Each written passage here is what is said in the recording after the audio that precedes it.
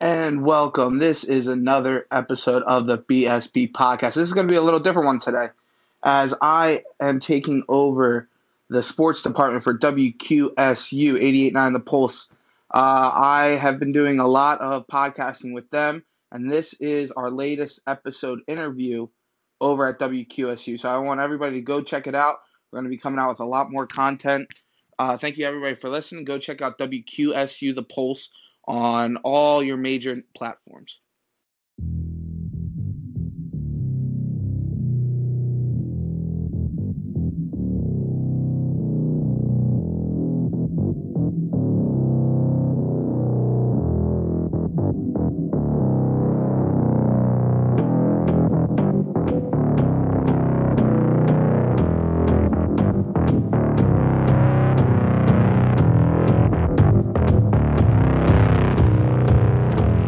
Welcome to another episode of the SU Sideline Talk. I'm your host, Brendan Petrilli. For this episode today, it's going to be an interview. And I'm here today with the three-time defending MAC Bowl champion, head coach of the Susquehanna Riverhawks football team, Coach Tom Perkovich. How are you, Coach? Thanks for sitting down with me. I'm okay. I'm doing all right. So, Coach, the season gets canceled this fall. What's going on? What's the plan? Do we know what's going in the spring? Like, how are you guys attacking this fall for the football season? Yeah, two parts there. The fall right now is obviously we phased our classes back in. So we got going pretty quickly once the freshmen came. Got them going in the weight room with Coach Gerard. Obviously they're getting their classes and those things in order, getting used to campus, all the new health guidelines, all those things. Seniors, 2 weeks ago came in. We started with the freshmen Tuesdays and Thursdays doing some practice, social distance, masked. So it's really a lot of individual position group. Seniors added into that this last week. And then, we get our sophomores and juniors back this week, and we'll continue that for a while until middle to late October. We're going to hopefully start our session to where we can start getting padded practice going, doing some hitting, and just doing a lot more schematic work, but getting better at our skills, being full speed, being able to have contact. And hopefully, use it as a time to get better with our guys, get our freshmen and newcomers, caught up as much as possible, and hopefully get our older guys better at what they do, and have a better knowledge base by the time we leave in mid to late November. And then hopefully the spring, there's a proposal to play in the spring, but that still has to go through a lot of administration and get figured out on what day of the week are we playing, who are we playing against within our conference. I think we have a really good plan as coaches, but too early to say it's going to happen or not going to happen. We're hoping we're trying to stay positive through this whole thing, and hopefully we can get back on the field in the spring for a 5-game season would be the goal. Yeah, definitely. I'm on the rugby team here at school, and we've been starting to get phased back into practice. And I was trying to pick your brain here, what you guys are trying to do, where do you guys have to keep the small groups for like each part of the team? Yeah, to keep the contact tracing to a minimum. So like, what's your guys' like thought process going through splitting up who's with who, position wise, or you try to phase guys in together a little more? Yeah, we do it positionally because I think in football is a different sport, right? Football, your position dictates your technique. A lot of sports are pretty similar. I would say, I don't know if I'd put a percentage on it, but a lot of the skills apply to a lot of positions. You've got to dribble in basketball. You've got to play defense in basketball. You got to shoot in basketball, right? Not everyone throws the football. Not everyone catches the football in our sport. And, everyone has different needs and different techniques and different assignments. So, I thought positionally was probably our best way to do it to maximize our time and our coaches. we're short staffed right now, and so our coaches have certain things they're good at, and we're trying to do that the best we can and keep it into small groups. But there's multiple groups throughout the day, and just trying to stay positionally.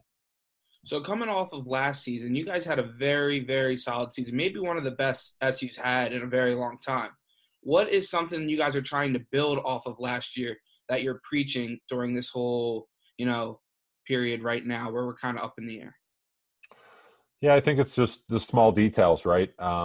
We lost one game in overtime. So we know how important the small things are, that can make a difference in a game like that. So just trying to really get better at those things, the small little details, having a better knowledge base, trying to still build team, which is hard when they're not all here, but trying to have some camaraderie and getting to know each other and those type of things is still always important. But I'd say it's probably just, the little things and continue to compete, continue to keep pressure on each other to, get better every day. You can, when you don't have a season and you don't know if you're going to have a spring season, I think the one worry I have is complacency.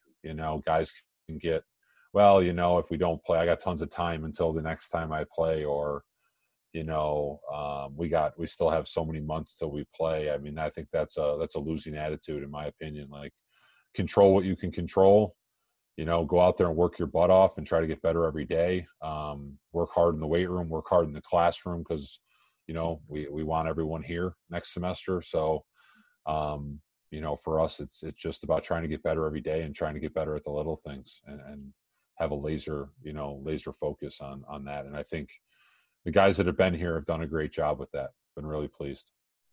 Yeah, because last season you guys averaged 43 points a game. You're pretty much a big offensive-minded coach from what it seems like. You're O-lineman in college. You're the head coach and the offensive coordinator. What is some of the things where, like, even I was talking to Mike McGimsey, Uncle Lefty, doing a little homework on you. He said even you named your son after formation in football he was talking about. So, I mean, a big offensive-minded guy.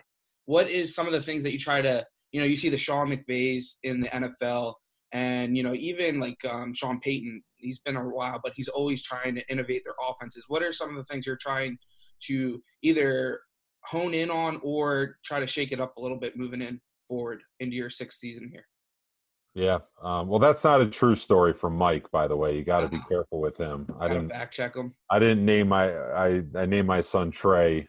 He's the third Thomas. That's why. All right. I'm gonna have we do have a personnel grouping called Trey, which is probably why he thinks that. But no, I've just been, we've been doing a lot of recruiting stuff. So just, I think I try to take some time either every day or at least, a couple times a week of just still looking at opponents and, figuring out what they're doing and thinking about what we could do or what we could add or change. Are we teaching things the right way? Do we need to think about how we're teaching this technique or that technique? My mind's always going on how we get better, as a program, but, definitely as the offensive coordinator, I'm always thinking about, do we need to add this play or, we didn't run that a lot last year. So, how much do we focus on that, for the next year, things like that. But for me, yeah, it's evolution. I always want to evolve. I want people guessing, against what we're doing. And always looking at what's new, either it's NFL film or college film, seeing if there's anything I pick up or we pick up as a staff that can, maybe help us win a game, down the line. Might not be like a Philly special or something like that into the playbook. We have run that play before and scored on it. Few years back, we had a 2-point conversion against Muhlenberg on that exact play. So little things like that can help us, but I'm always trying to stay current, with what the changes are and what people are thinking.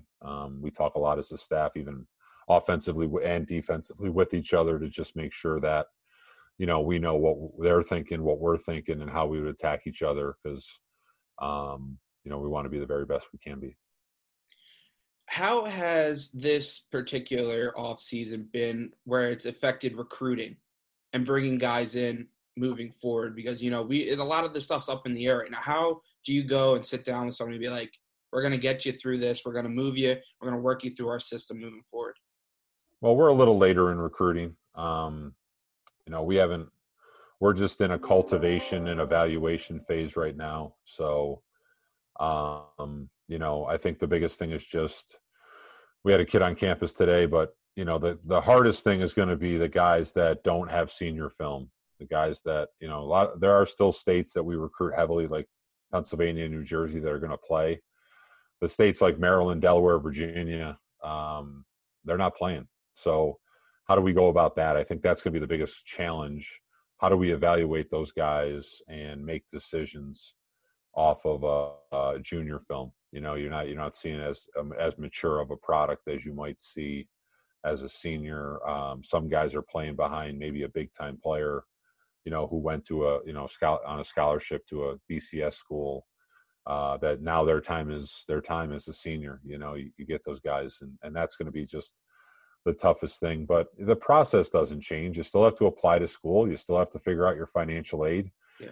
The timeline might change a little bit. We might move up. We're moving up the timeline than compared to other years. But the recruiting part it's all about relationships. It's all about getting guys to campus to see it.